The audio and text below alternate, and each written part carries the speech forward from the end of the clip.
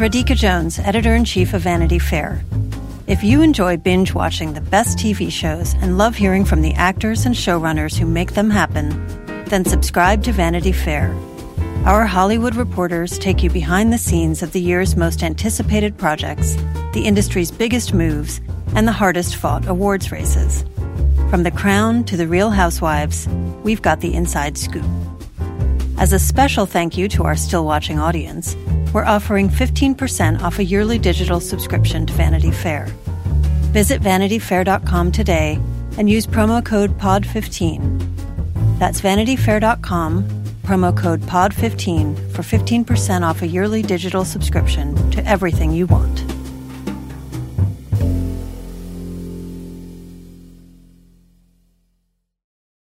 This episode is brought to you by Progressive.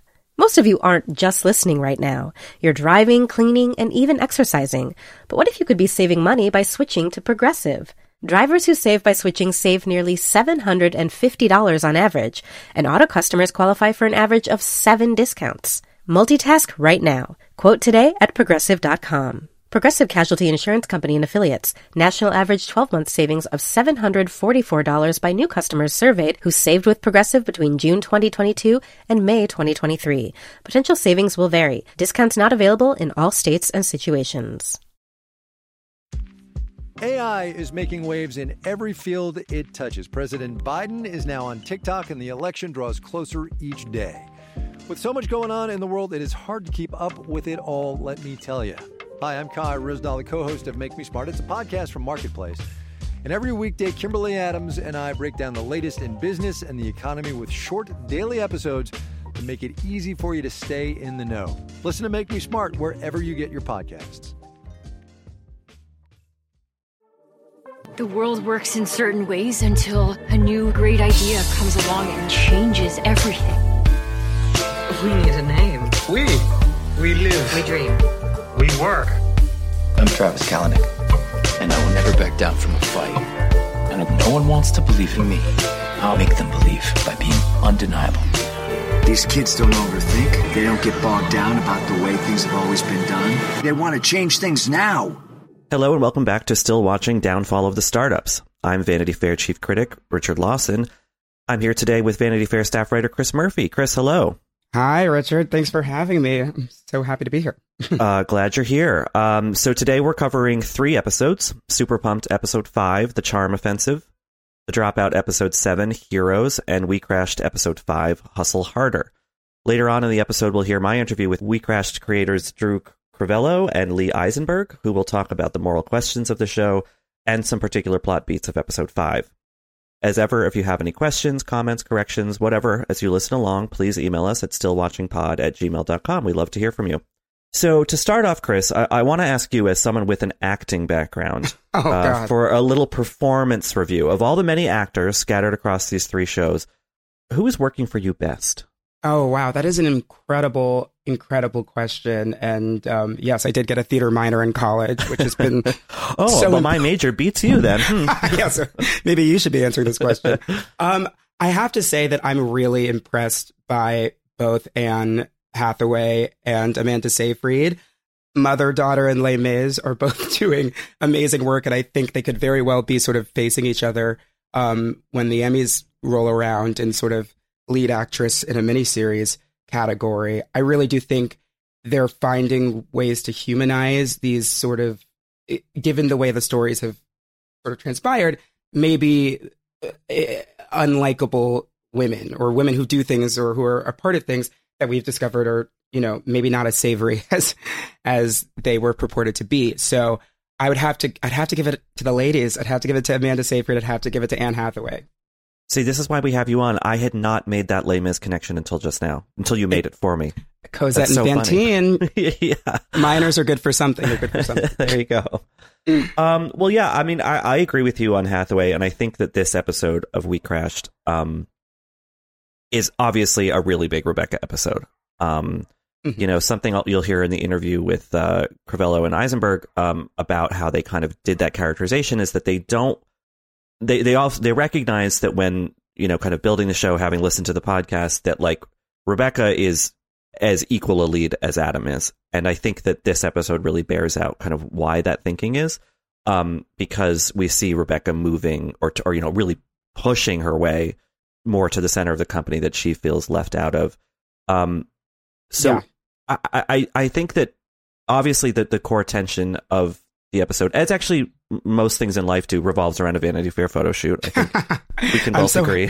I'm so happy to be here for the Vanity Fair episode. I know it's a very media heavy kind of run of it. All three of these episodes, actually. Kismet. Yeah. Yeah. So what did you make of how this episode of WeCrashed kind of tracks Rebekah's psychology from, finding her office is being used, the implication being she's never there, all the way to basically forcing Alicia out of the company. Did that all kind of track for you? Yeah, and it was actually pretty tragic. It was like sort of like a mini movie amongst all of the chaos of WeWork that I think was the most compelling. Like you said in last week's podcast with Hillary, I think for all of Rebekah's faults, it was really her friendship with Alicia was really sweet. It was actually really kind of lovely to see her have something that was her own and her own friend and her own identity apart from WeWork, apart from Adam, and to see her completely blow that up because of her own issues with her own ego and her own worth was tough. It actually, emotionally affected me. And I thought, and America Ferrera, who we have to say is a national treasure. She is so lovely on the show. I'm like sad that we might not see more of her now.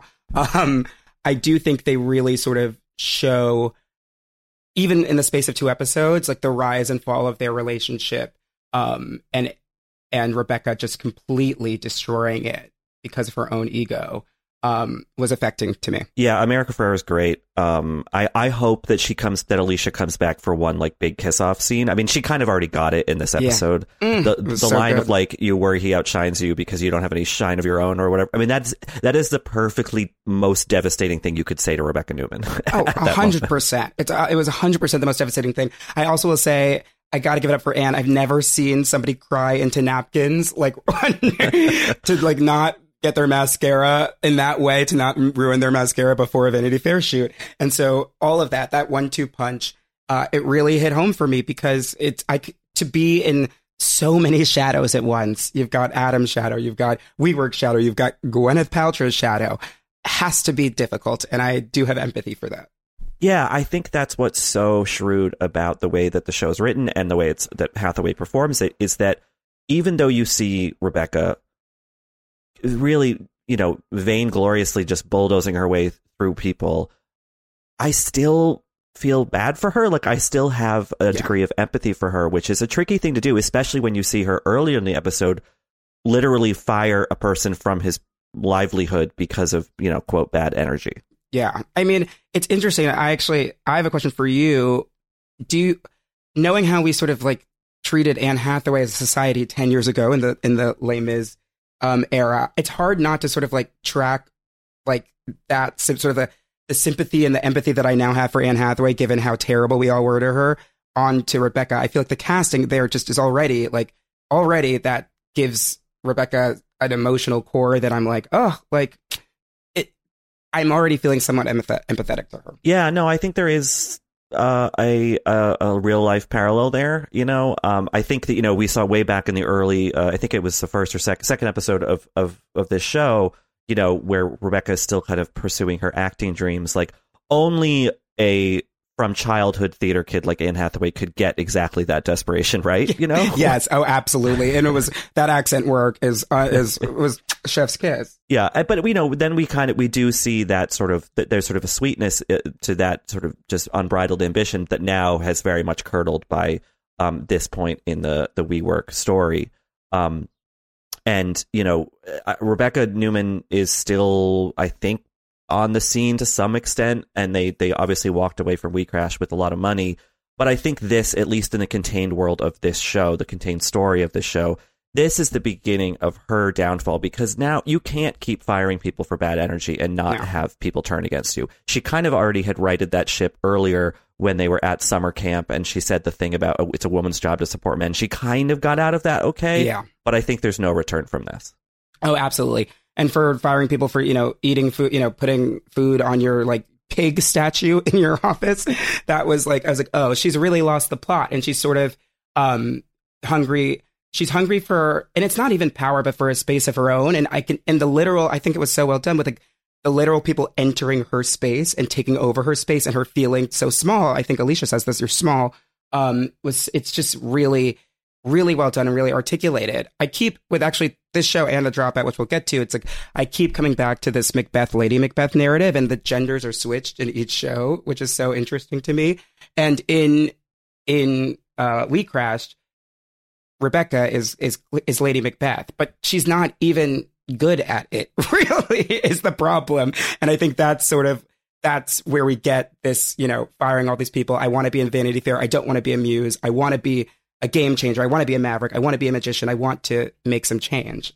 Yeah, and it's interesting how she and Adam interact with one another in this episode. A lot of it's over the phone, because he's busy traveling to Tokyo and around the world, signing new leases and dealing with, his biggest new investor. And she becomes, in a way, one of the chorus of nattering voices who's just kind of bothering him. Obviously, she's his wife, and so he has to pay more special attention to her with the Time 100 thing, but then that goes south. And then we get to this point where she's like kind of micromanaging the company. I think there's nothing wrong with sort of making that, let's go vegan initiative, but the way that he treats it is just like, okay, fine, just please stop complaining. He's not really hearing her.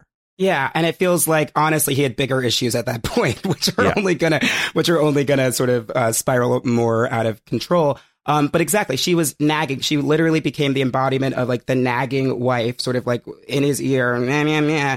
And he gave her, he did the vegan thing to sort of shut her up effectively. And it feels like he gave her the chief branding job for the exact same reason. I think the show did a really good job of sort of showing that like it wasn't because she, had earned it or she was, so vital to the soul of the company, but it was like, okay, like she's annoying me. This is a really good way to keep her happy. And I think we see in further episodes later on, no spoilers, he continues to give her things to sort of sate her and to be like, you play with your toys in the corner while I do my big boy job and sort of keep this whole thing afloat, even though the ship is sinking. And I mean, do you think in the way that this show is mapping the psychology of these characters, do you think Rebekah kind of knows that? Oh, 100%. And I think that's why Anne Hathaway's performance is so fantastic, along with the voice, I feel like she has somehow made her face longer. It's my boyfriend and I, when we're watching it, we're like, how is Anne Hathaway's face longer than it's ever been before? It's perfect for the character. But to answer your question, I do think she's like acutely aware of this fact, which is why she's constantly saying, what's their line about WeWork elevating the consciousness of the world? She has to hold on to these little mantras to sort of keep the actual sounds in her head of, I'm actually not vital to this operation. I'm actually not, important to the soul of the company. And my husband is treating me like I'm a nag and like I'm a child and like I don't have any space here. I think that's the beauty of Anne's performance for sure. Yeah, I like when she, earlier in the episode, Alicia, it kind of rolls her eyes at raising the consciousness or elevating the consciousness of the world.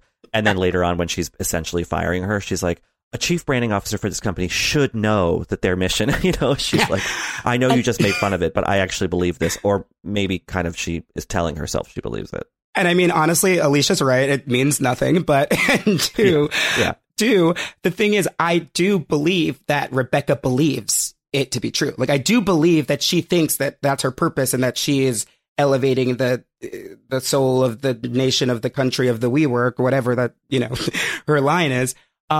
But even more so than her believing in sort of the woo-woo stuff, she knows that she's not a factor. She is a muse. She is a plaything. She is the mother. She's the wife, but she's not the star. She's not, and she wants to be the star. And that's where Vanity Fair comes in. Yeah, exactly. And that's where the theater kit comes in. Everything can be sourced back to whenever the first time we all saw Our Town or whatever it was. Absolutely. It absolutely always comes back. It always comes back to that. Maybe Rent. I don't know. Well, now that we've talked about Anne Hathaway and Rebekah Neumann and all that, let's cut to my interview with Drew Crevello and Lee Eisenberg, who had more to say about that character specifically, this episode, and the show as a whole. I'm Alex Schwartz. I'm Nomi Fry. I'm Vincent Cunningham, and this is Critics at Large, a New Yorker podcast for the culturally curious. Each week, we're going to talk about a big idea that's showing up across the cultural landscape, and we'll trace it through all the mediums we love. Books, movies, television, music, art. And I always want to talk about celebrity gossip, too. Of course. What are you guys excited to cover in the next few months? There's a new translation of the Iliad that's coming out, Emily Wilson. Really excited to see whether I can read the Iliad again, whether I'm that literate. I mean, the jury is out. I can't wait to hear Adam Driver go again in an Italian accent in Michael Mann's Ferrari. He can't stop. I mean, and bless him. I can't wait. Molto bene. Molto bene. We hope you'll join us for new episodes each Thursday. Follow Critics at Large today, wherever you get podcasts. You really don't want to miss this. Don't miss this. Don't miss it. See you soon.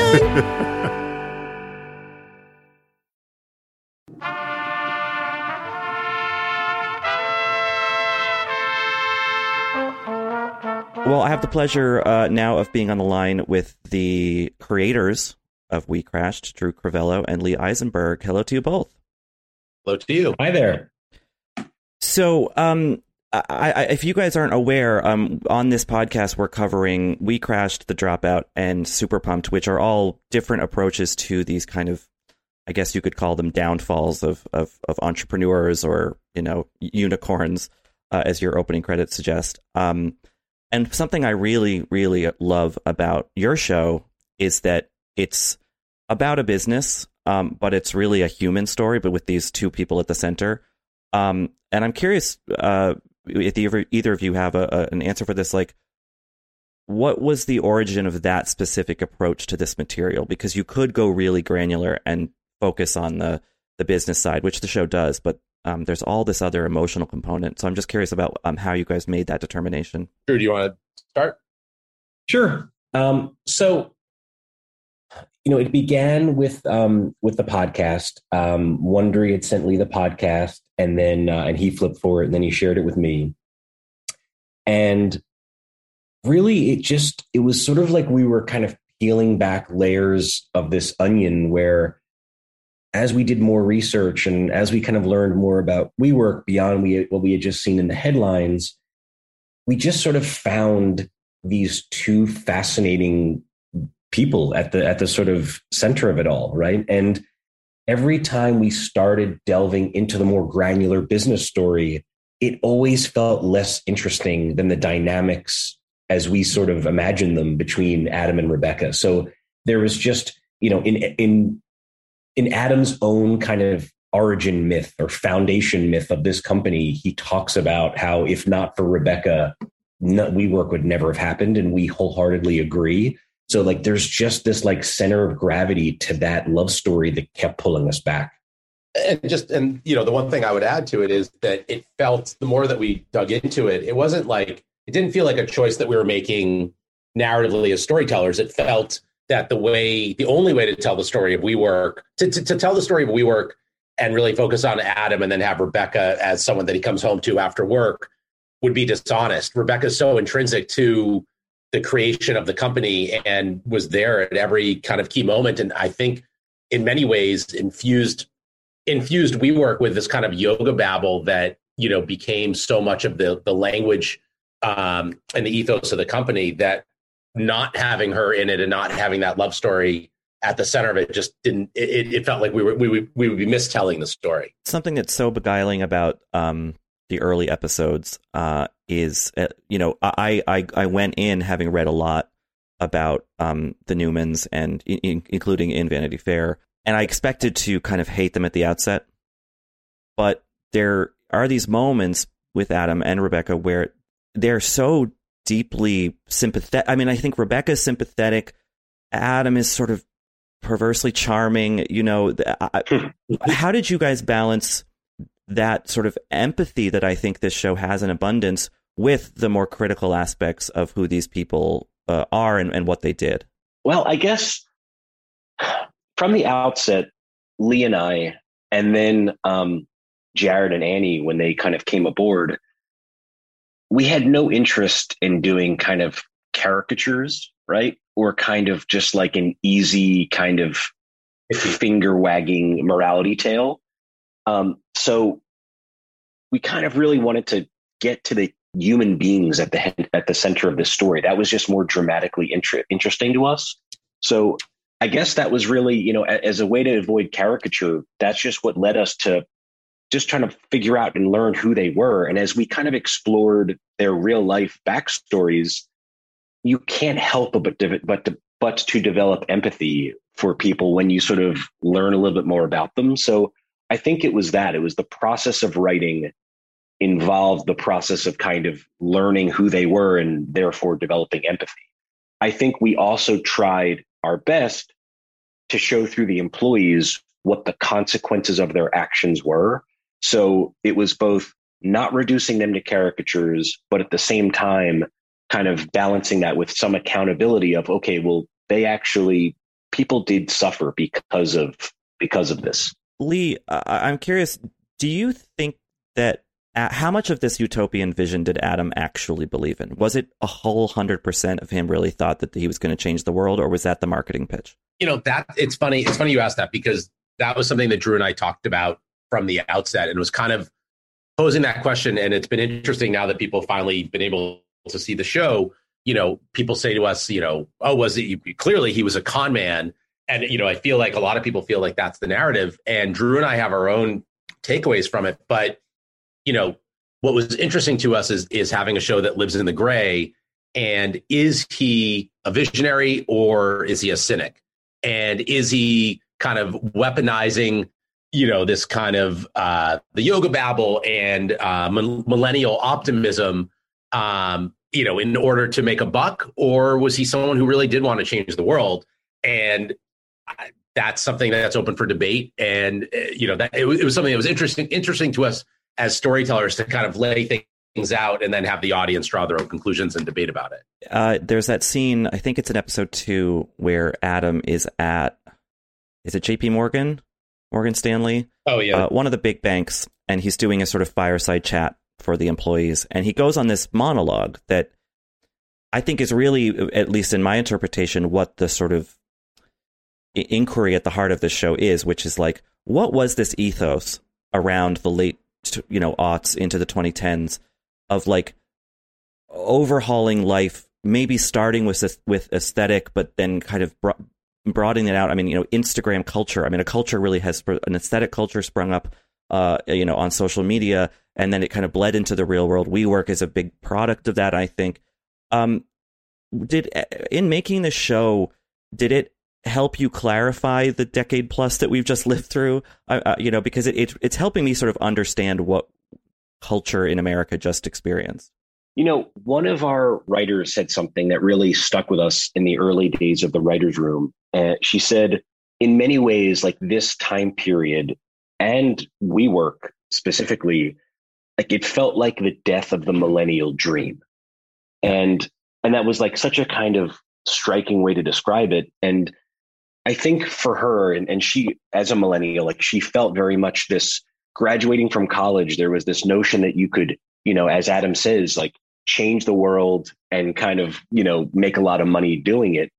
And that maybe that's not always true, you know? And I think there was this kind of, you know, this idealism that was sort of paired with kind of greed and other things. And I think sometimes was preyed upon by some of the people that were sort of recruiting millennials. So anyway, we kind of routinely refer to this as a sort of the end of the millennial dream, this kind of time period. It does feel a little apocalyptic in that way, you know, because it achieves this zenith of co-working and, you know, parties at the end of the day and all the neon signs. And it feels so familiar and yet suddenly distant. Maybe COVID helped that. I don't know. But it's a really striking tone. And then you also zero in from the grander summation into these personal lives. And I'm curious, Lee, like how much, I mean, obviously there's a ton of source material about these two people, written, podcast form, all kinds of things. But some of this had to have been invented. I mean, I don't know, did Rebekah really go into a crazy accent during a Chekhov production? I'm not sure. So can you talk a little bit about how you balance the fact and the fiction you kind of necessarily had to create to fill things out? Sure. Jared Leto, I'm gonna steal from him for a moment. He has said, this is a painting. This is a painting, not a photograph. And I think that's a good way of putting it. Drew and I read everything that could possibly exist on Adam and Rebekah. We've listened to every interview. We've read 2 books, podcasts. Every YouTube video that they have where they're talking. We spoke to friends of theirs. We spoke to former employees. We spoke to investors. We really we did our research on this, and to pull off something like this, a dramatic portrayal, you can never know what was actually said with Adam and Rebekah in their bedroom, and that's okay. That's part of our job as storytellers is to fill in those gaps. And there are plenty of things that we heard rumblings of that we didn't include that I think were could have been salacious or could have painted them in a different light. And ultimately, we that wasn't the story that we wanted to tell. And and we weren't looking. This wasn't meant to be a hit piece. We wanted to create 3-dimensional characters where you're rooting for them at times, you're frustrated with them at times, and that was the key. And within that, you have to you're taking all the information that's given to you, and then you try to build characters from that. And you want those characters to be dimensionalized. And yeah, there's definitely some creation that goes on with it. But again, we felt like we had spoken to enough people that we felt like we had a good sense of who Adam and Rebekah are. And now that the show has come out, we've spoken to people that know them personally and do feel like it was a fair portrayal. And that's what we hoped. Like I said, we never set out to say, oh, we're going to destroy these people. And nor did we say we want to kind of put them on a pedestal and laud them. And the one thing I would add to that, Richard, if I may, is that like even with that scene you mentioned where she kind of puts on the Russian accent, that scene gets a laugh, right? But in our opinion, the more important scene is actually the one that comes afterward, where she breaks down in the staircase. Mm-hmm. So even that is sort of an example of like, it's not just the caricature or the kind of, the easy shots. It's how are we trying to portray the sort of person at the heart of it? And that scene in the staircase then leads to another really telling scene for Rebekah, where, she meets again with the director played by Julie White. And she's just very blithe about, oh, we're going to lose the space. Oh, well, like she's remaking herself over and over and over again, and not necessarily conscious of who is kind of collateral damage in that, which I think is very telling. In episode 4, Rebekah meets Alicia, played by America Ferrara, in a scene that I have to ask, Drew, it reminded me of a certain viral tweet about someone showing up to a party in a costume. And I'm wondering, I'm referring to the Babadook tweet, Katie Dipple, because Rebekah shows up full Na'vi in the blue, and no one else is that dressed up. I'm curious, where did that scene did personal life inform art in this case? Maybe subconsciously. Okay. In actuality, Rebekah did in fact go as a Na'vi to a party, which we had a photograph of, and it was just one of those things we came across where we just said, okay, we have to work this in the show somewhere.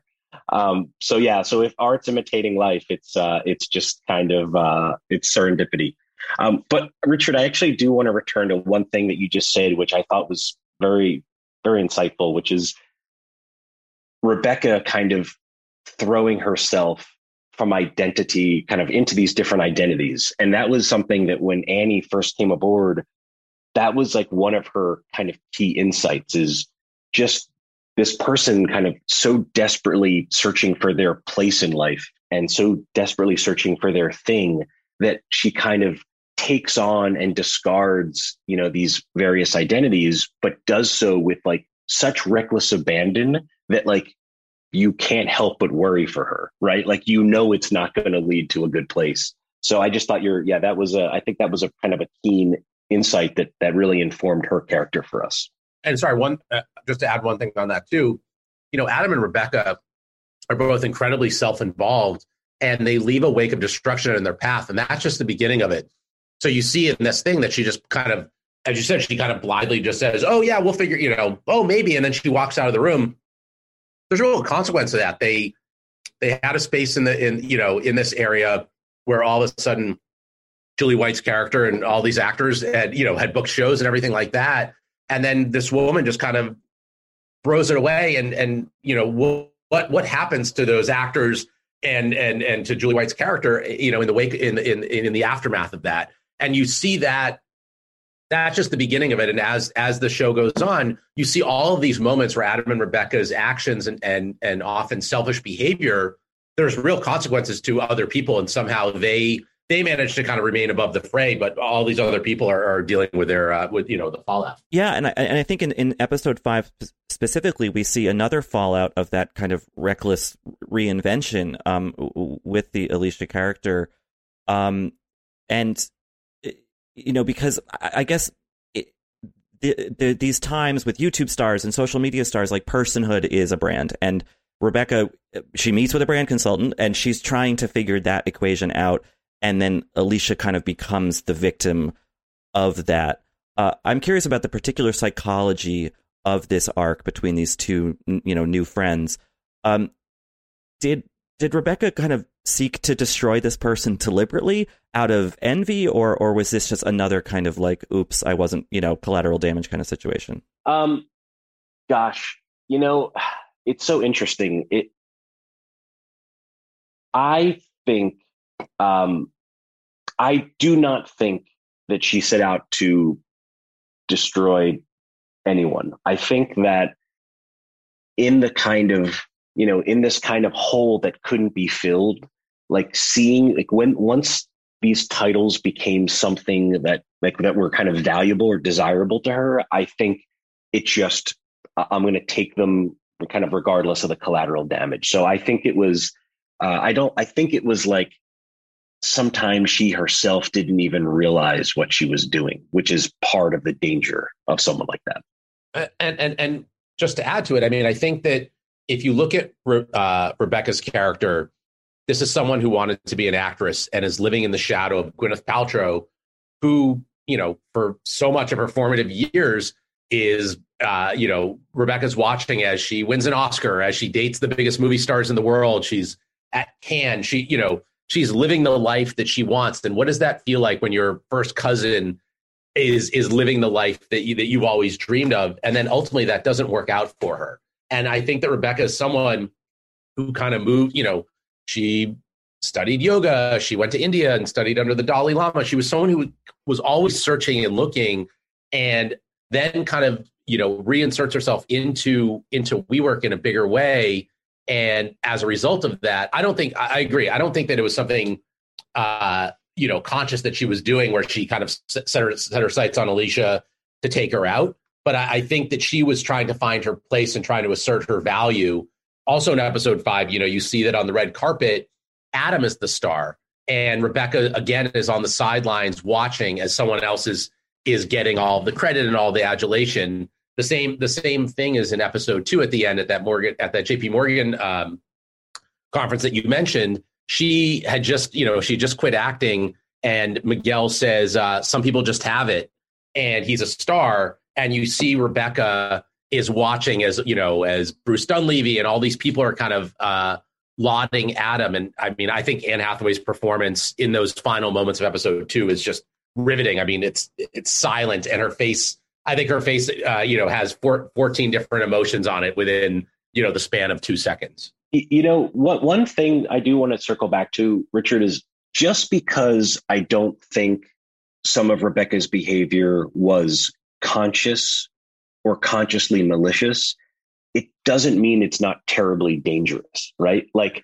in the real world accounts of how she would fire people for bad energy, right? Like I think she seemed to us to possess this power of self-delusion such that she became convinced of her worldview, and it kind of allowed her to do anything, even as something as capricious as to kind of toss people aside, to end their careers and their livelihoods over something as laughable, as ridiculous as having bad energy. So I think, it can be subconscious or sublimated or not malicious, quote unquote, but still terribly dangerous.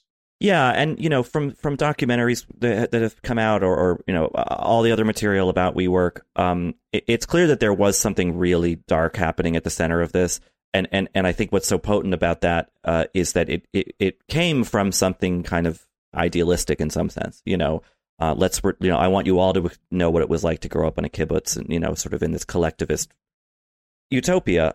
And I don't know, I guess my question about Adam and how you two decided to characterize him is, do you think there is a version of him and WeWork or something similar to it that would have worked, in like the slightest different alternate dimension, or was this inevitably doomed no matter how you approach it? Adam's a ticking time bomb. He's always going to kind of destroy as he goes. Well, I mean, I think that Adam is someone, it was nothing was ever enough for him. I mean, the idea of someone talking about wanting to be president of the world and not wanting to be a billionaire, wanting to be a trillionaire, there were never going to be enough. They talked about, he talked about having a WeWork on Mars.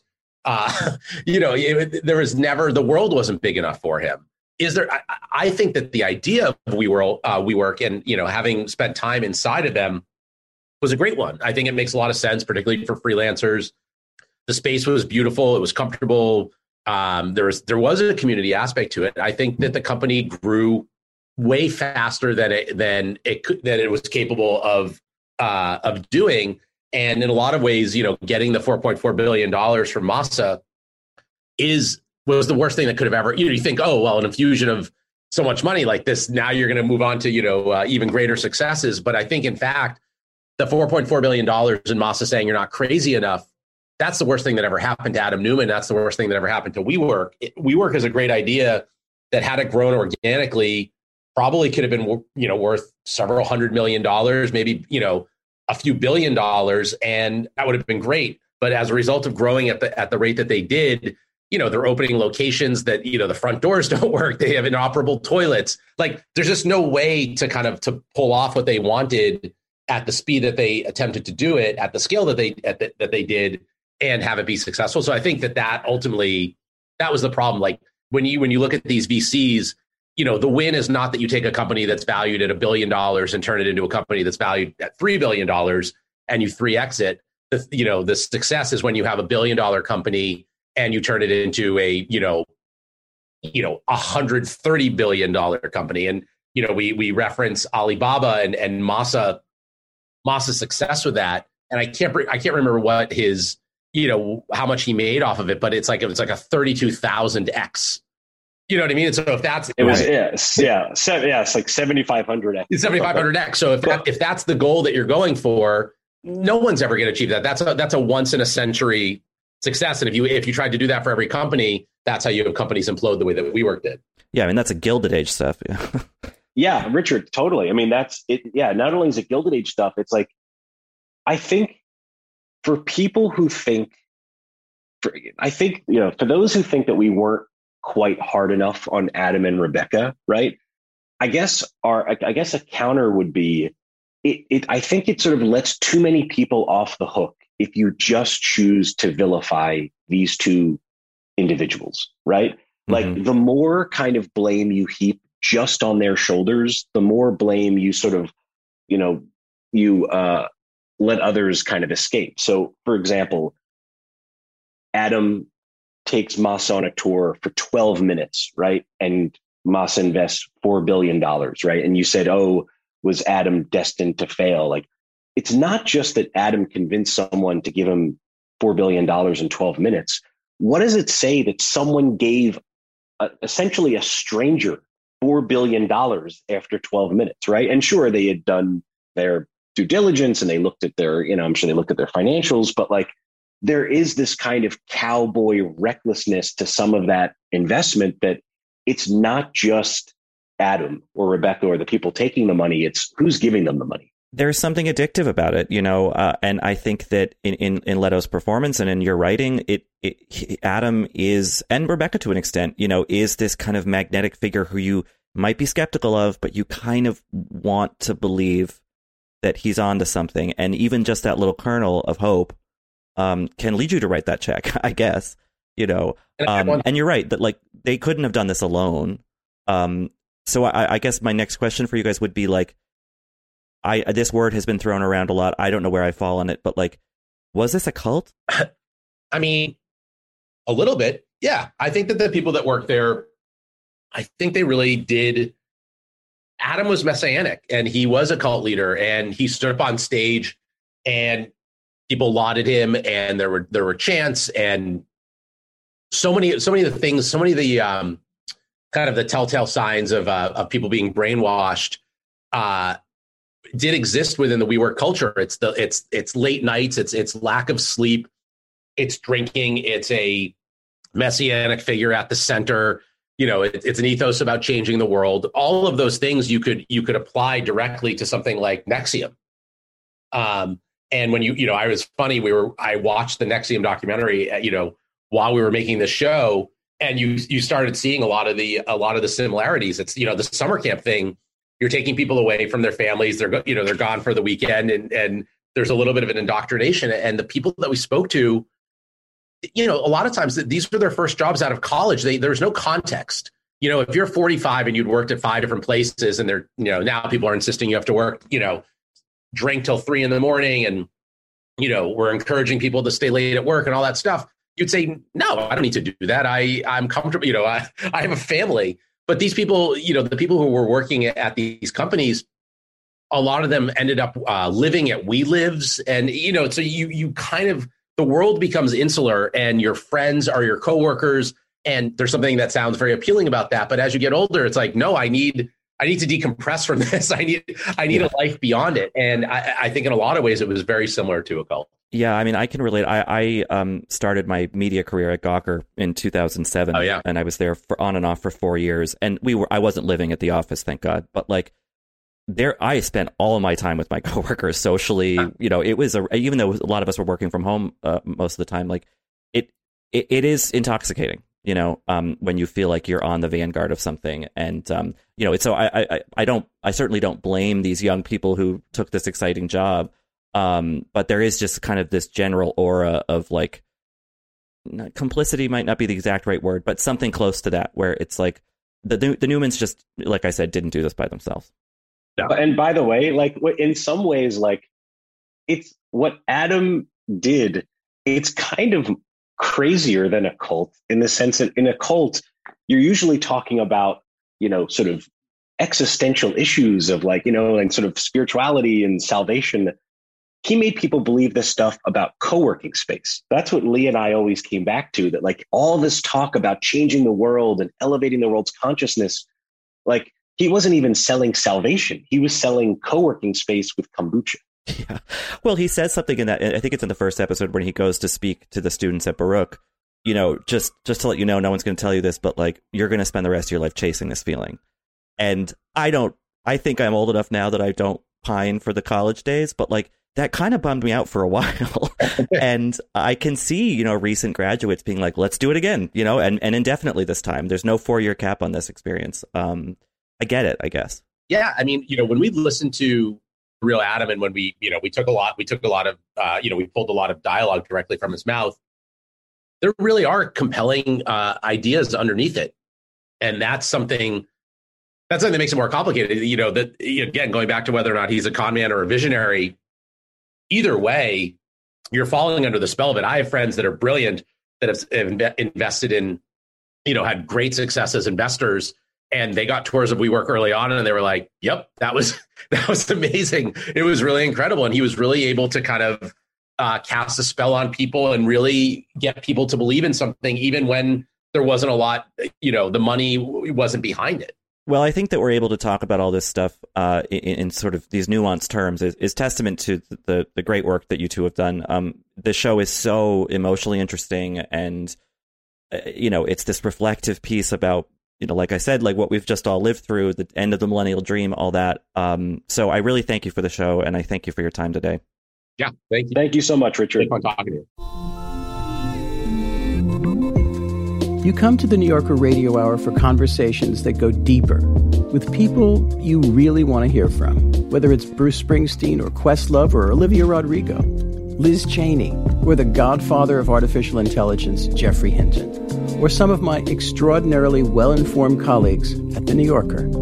So join us every week on the New Yorker Radio Hour, wherever you listen to podcasts.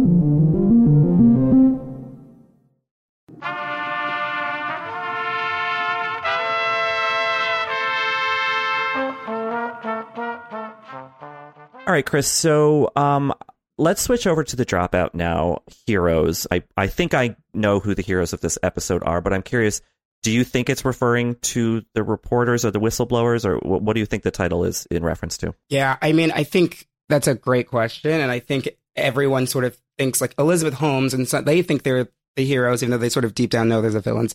And I do think it's referring to the whistleblowers and the reporters and whatnot. But I also, this is sort of a third option, or someone who I really think was actually sort of the hero, one of the heroes of the episode, was George Schultz's wife, the step-grandmother, saving Tyler Schultz in that heated debate in the negotiations and sort of giving him an out and sort of being a force of reason and saving her step-grandson from that terrible situation. And then you have Phyllis Gardner. There's so many different heroes, but at least that to me really stood out. And I was like, that's the title of that episode for me. Yeah, and these are all people, Charlotte Schultz, played by the great Ann Archer, who are, it's really refreshing 7 episodes in to see not just people who are directly involved with the company, but who are at least aware of what it's doing from a distance, be like, well, this all really sounds like bullshit. Like the whole thing, the worm has turned, like the writing is on the wall. Elizabeth might not know it yet, but like someone like Charlotte is like, no, we need to like get out of this. Yes, we need, the house is on fire. We have to get out. Like she gets it. And like George Schultz, he is either too old or too proud to see that, and is willing to sacrifice his own grandson to the Theranos, gods, just to, be right, which is crazy. Yeah. I mean, he's definitely too proud. When Tyler says to him, like, so don't you see that she's lying? She lied to you about what I was going to be signing today, and George had been willing to like have the lawyer, Linda, hiding in the house somewhere that he could then be like, surprise, here she is. And then she comes with a whole different list of demands and things to sign than George had been made aware of. And yet even that doesn't convince him, because again, he can't at this juncture, this not just monetary investment, but investment of his professional reputation, he can't admit that he was so grievously wrong. Oh my goodness. I will say, I would love to have Michaela Watkins just hiding in my house. That would be really wonderful. So that's not a bad thing. But no, I mean, I think it's so correct. And honestly, there's a parallel to sort of SoftBank and WeCrashed and Mao, and that sort of like the benefactor who is given so much. I mean, in that case, it's, $4.4 billion. In this case, it's, George Schultz's stamp of approval, and now is in too deep and refuses to, can't just say, oopsies. Like he's not going to say that, like, oopsies, I made a mistake. He will go down with the ship, even if that means sacrificing his grandson. And that was a pretty airing. I thought, I mean, there were 2 big negotiation scenes in this episode that were both wonderful. The Wall Street Journal scene with, and with the Theranos lawyers, and then also the Tyler Schultz, George Schultz, Linda of it all. And I thought they were both really well done and really excellent. Yeah, the scene with the Wall Street Journal with John Carreyrou and I believe a fictional editor called Judith Baker, where they leave that meeting and they're like, we just got it. Like they just told us, like confirmed that these machines aren't running these tests. That scene is so fascinating because I can't quite tell, and maybe you have thoughts on this, like does the Theranos side of things realize they just completely screwed themselves over in that moment? Well, it's so funny because I thought about this too, because I didn't even feel like they got it when they were like, we got it. I was like, did you get it? Like, I'm still nervous. I don't feel like that was such like a slam dunk hit out of the park, so to speak. And given that, I also think that Theranos, I think with Theranos, there's so much to hide. There are so many things that were terrible about their science and their business practices and whatnot, that I don't think they realized in that moment, by giving them that little sliver of, that one piece, that one domino, that the rest would fall in the way that they did. I think there was just, when there's, a million things that are wrong, you give them one, you think, okay, at least I have 999,000 that are still hidden. Right. Yeah, I mean, that's something that I think is really helpful about this episode. And now that we're bringing in these outside observers from the Wall Street Journal or other places who are like kind of, condensing all of the many wrong things that Theranos is doing into really legible form. Like throughout this season, even though it's really well plotted, it's easy to follow. But you do kind of get lost in what exactly was a lie and how much were they actually doing. And this episode really snapped me back into clarity of like, oh no, the whole thing is like nothing. They are not doing anything that they say they're doing. Yeah, every single thing is wrong or broken and terrible. And it made it crystal clear in a very, as you said, legible way. And I will say the editor, best comedic moment of the season, her bam, bam, bam, her stabbing fish metaphor with John Kerry was really, really fantastic. So we even got some laughs. Yeah, no, that scene is great with the Sicilian fisherman. I would fully watch a whole series where Lisa Gay Hamilton is the steely editor of a newspaper because she's doing a lot with like a small kind of functionary role. Absolutely. Yeah, it's really, I mean, the show is so well cast, really from top to bottom. Any episode that has Lisa Gay Hamilton and Ann Archer and Laurie Metcalf. Yeah, stalwart actresses. We love to see it, and they all do great work. So yeah, I mentioned Laurie Metcalf, who plays Phyllis Gardner. That is quite a striking scene right there at the very end of the episode, where Phyllis finally gets to say her piece, and I think through her, the show is making a broader point about one of the many things that Elizabeth Holmes's scam did harm to, which is that like, how now can any woman say that she's being on the up and up, that like, how will anyone believe her because of you? And then I think Phyllis says it was never just about you, and in that moment, I think, do you think that gets through to Elizabeth in any meaningful way?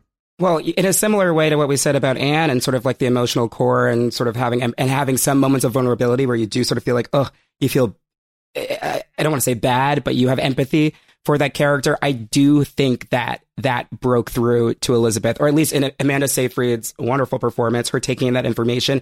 I did feel a sense of like profound disappointment because, 5 episodes ago, or 7 episodes ago, I should say, Elizabeth Holmes was, looking up to Phyllis Gardner, and asking Phyllis Gardner for help. And so I think there was a sort of you could feel that like well of respect, and at least from Elizabeth Holmes' side, being like, oh, wow, look at us. We're both here together. We're equals. We're the same. I've done it. You've done it. And sort of wanting that mutual admiration. And for Laurie Metcalf, brilliant lead as Phyllis Gardner, to just completely sever that tie and say, not only are we not girlies, or not only are we not in the same place, you have now ruined things for a whole swath of women.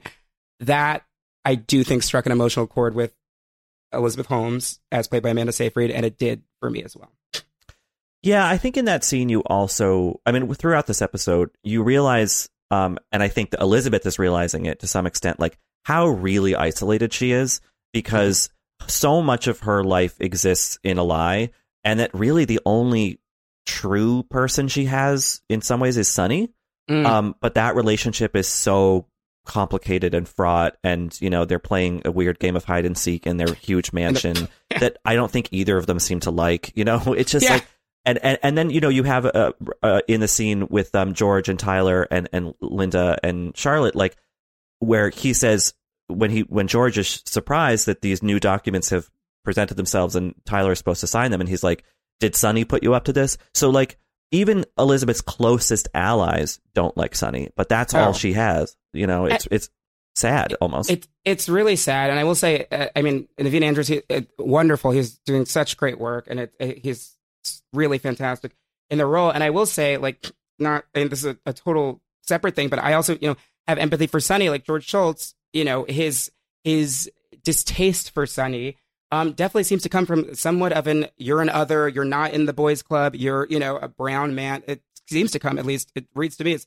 somewhat racial, and Sonny knows that, and that's been a sort of a through line. You know, we have that scene a couple episodes before when he gets stopped at the airport, so that is a through line. And I will say, as messed up as this is, I do believe their love story in a weird way. I think because of exactly what you said, they're the only people in the world that have each other, right? They're the only people that know exactly sort of all the levels of depravity that they've sort of sunk to get as high as they've, you know, soared. So I do feel this sort of like real affection between Elizabeth Holmes and Sonny in the show that makes it all the more complicated and complex in terms of, you know, their relationship. I think it's really fascinating. Yeah, I mean, I guess there's just that kind of like, you know, foxhole bonding where they're like, we're the only people who really know how much we're lying, you know, and they don't even say, we don't see them say it to each other that much. You know, we had a couple episodes ago where Elizabeth's like, okay, we're going to run it on the Siemens machines, but this is just early phases. Like, it's okay. And that's the extent to which we've seen her and Sonny kind of collude together. But they are doing it, whether it's spoken or not. And in that's the truest bond that Elizabeth can have, because Sonny's the only person who really knows what she's up to.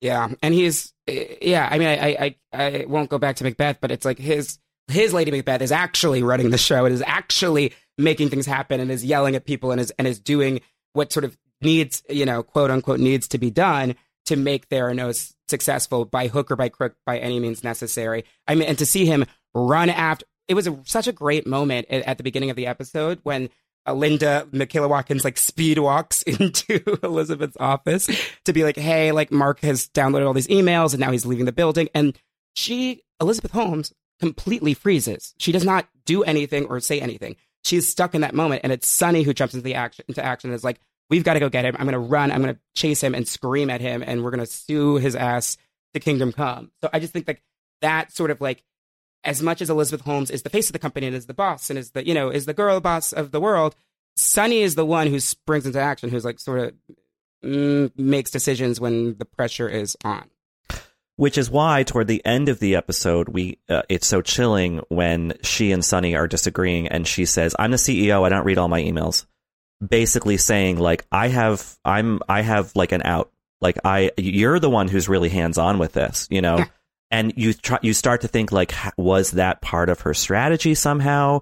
You know, because we see in the real world when these things, you know, I think Sonny Balwani's trial is starting soon, if it hasn't already. Obviously, Holmes has concluded with 4 guilty verdicts. They both kind of, you know, to use reality show parlance, threw each other under the bus. You know, they I didn't know anything. It was all them. You know, and then here in this episode, we see Elizabeth kind of threatening him and laying that subtle groundwork of like, you know, that like if push came to shove, like I'm so busy, like how can I be expected to read all these emails? But like there's more record of you having read and engaged with this stuff than me. And I think that puts a big dent in this picture of a very, albeit tortured, but like still loving relationship. Yeah. I mean, the veiled threats of it all are so palpable. You can feel that tension and you can feel that Sonny Sonny then goes like one step above her and is like, look, like you think I love you so much that I would just take the fall for you for this? That's not how it is. Like that's not how it's going to go down, sweetie. Like it really is. It's wild. I do want to say I would like to go back to sort of the beginning of the episode. Something that I think was so well done is sort of like the interstitials of Elizabeth Holmes talking to Biden and, you know, Charlie Rose. That was a jump scare, definitely. Bill Clinton. All of these sort of, you know, luminaries and also these sort of, we got to say it, old white men.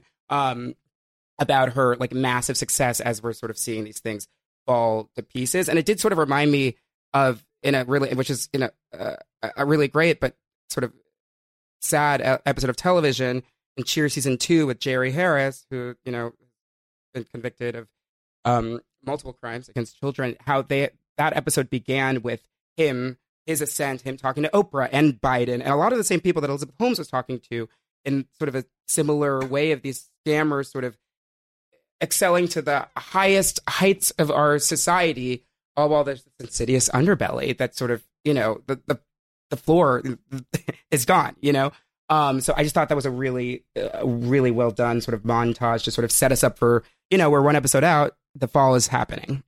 Yeah, and it's just a reminder of how bogglingly far she got with this lie. Like how many people she ensnared in this. And like, one specter looming over this episode is Rupert Murdoch, who, was going to be, it was an investor in Theranos at some point, and who she asked to have the John Carreyrou story killed, and she comes home having met him at some function, leading up to this weird game of hide and seek in the mansion, and that's like, she's so excited about it. It's like, I met Rupert Murdoch tonight, and it's like that is her stand-in for friend or ally or something. It's like, I met this powerful old white guy, and therefore I must not be alone. I am doing something. The lie is not going to be found out, because how could it be if I keep having access to these people? Totally, exactly. I will say too, it's funny, both WeCrashed and the Dropout Time Galas made it. The Time Gala made it big. So maybe, when those Time 100 lists come out, we should just, give it a once over, yeah, before we publish. So we are, like you mentioned, this is the penultimate episode of The Dropout. Sadly, we only have one more left. What do you hope for the finale? Where do you hope it ends? Like, I mean, I don't think we're going to see the trial, but maybe we will. I don't know. Do you have any thoughts about how you think this story should end, at least in the TV version of it? Yeah, I mean, as much as I would love to see the trial, I don't think that's the story that this show is telling. Like, I don't think that's where we should end up going. And I don't want to see sort of like a truncated, like, best of version of that. Like, I think it's probably better to steer clear of that. But I do need to see, or I would like to see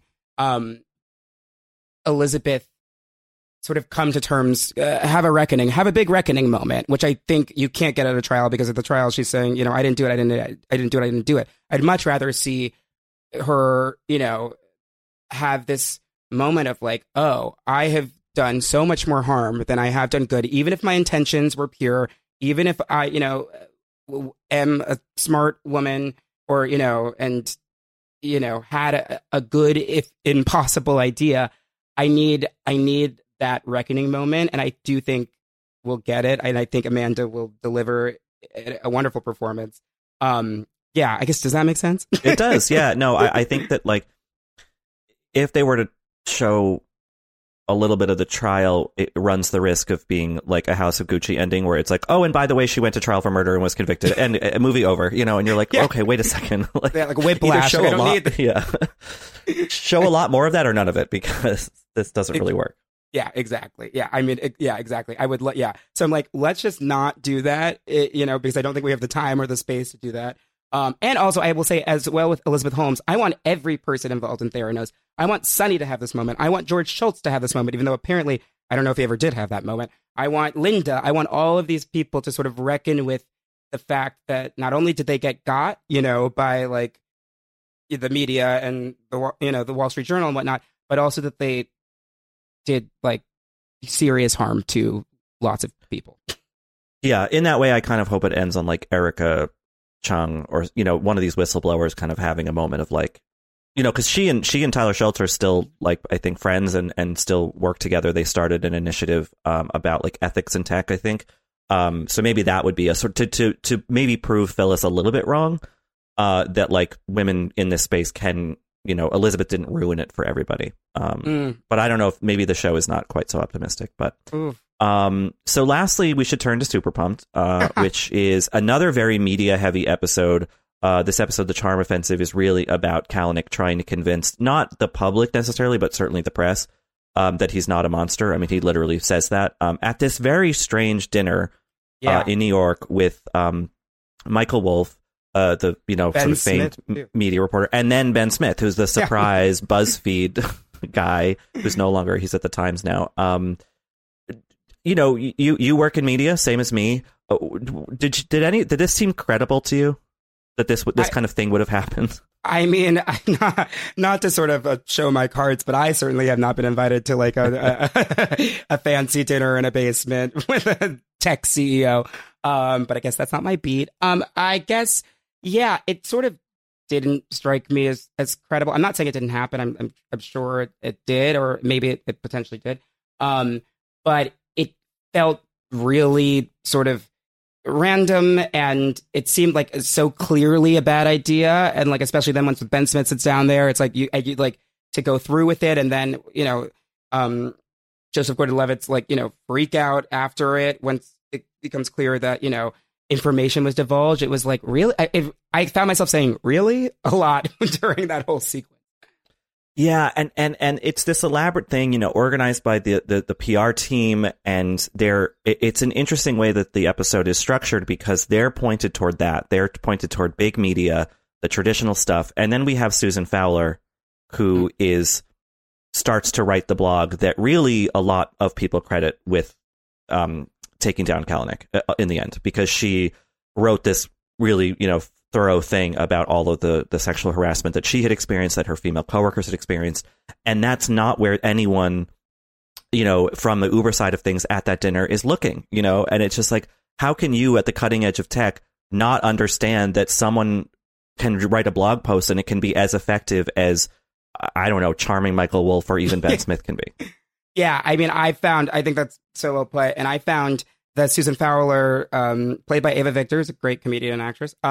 I found that element of the show, or those scenes, to be way more sort of interesting and sort of, I don't know, just, yeah, interesting and just sort of better to me than the, secret dinner party of it all.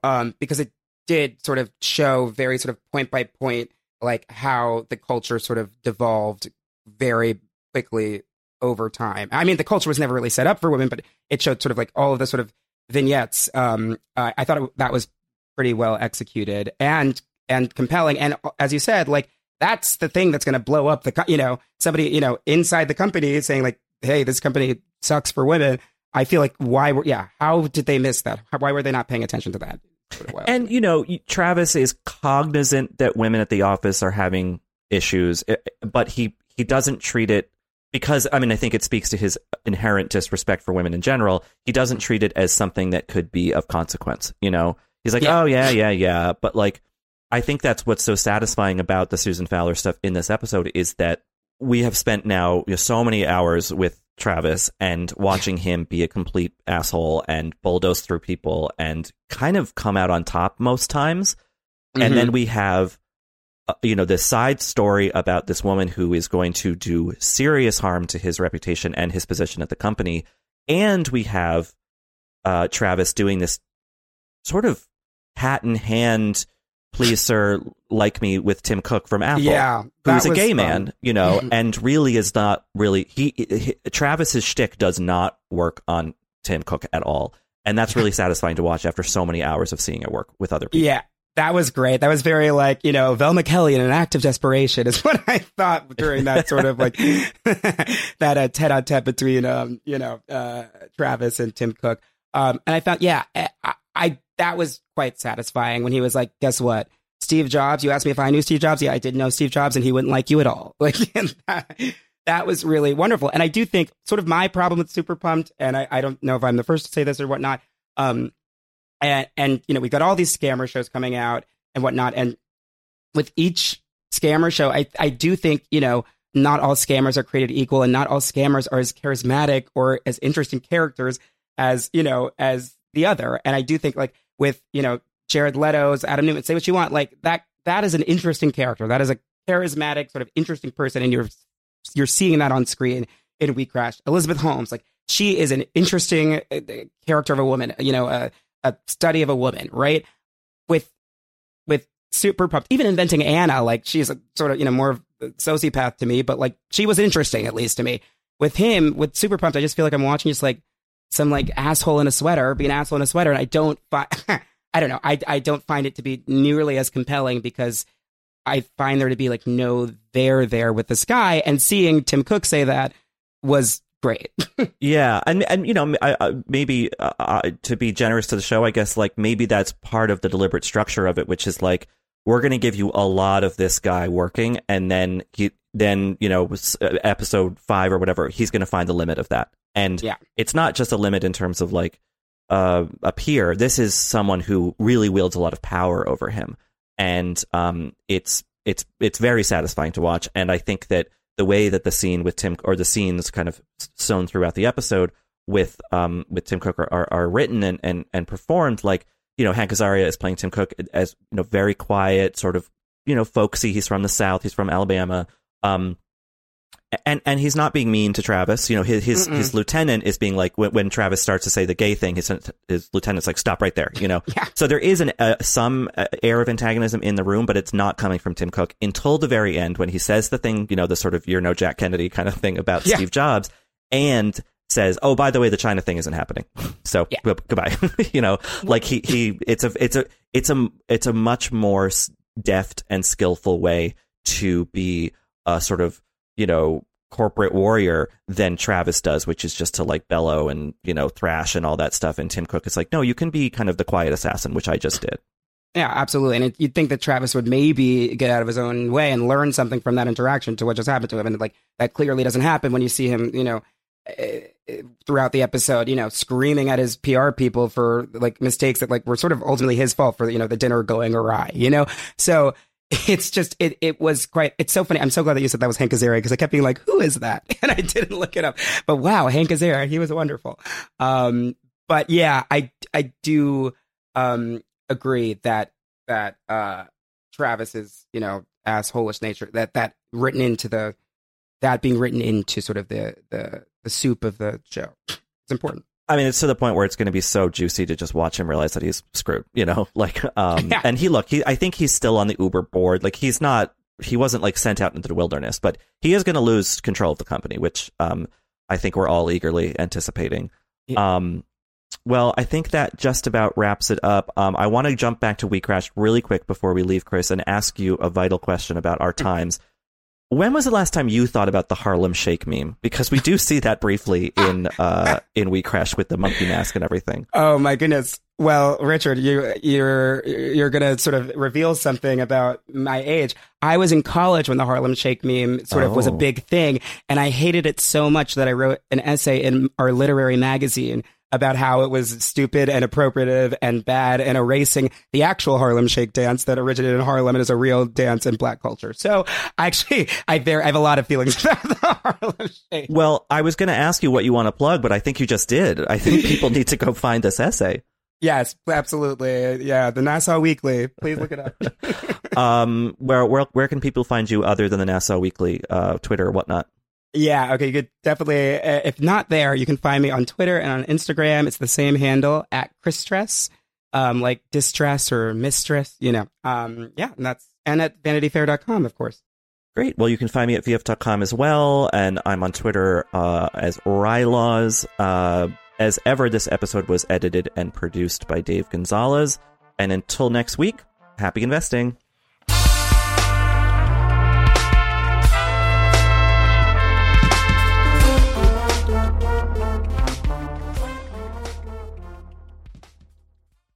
Hi, I'm Michael Calori, the co-host of Wired's Gadget Lab. And I'm Lauren Good, the other co-host of Wired's Gadget Lab. Get ready to dive deep into the cultural phenomenon that's been shaping conversations, sparking movements, and breaking barriers for over a decade. The new 3-part docuseries, Black Twitter, A People's History, based on the groundbreaking Wired cover story by Jason Parham, explores everything from the fun, games, and inside jokes that characterized the early years of Black Twitter to the social movements, the voices, and the hashtags that made Black Twitter an influential force in nearly every aspect of American political culture. Join us as we unravel the threads of this digital community, tracing its origins, celebrating its triumphs, and exploring its impact on society at large. Watch the series from Onyx Collective in association with Wired Studios, premiering on Hulu on May 9th.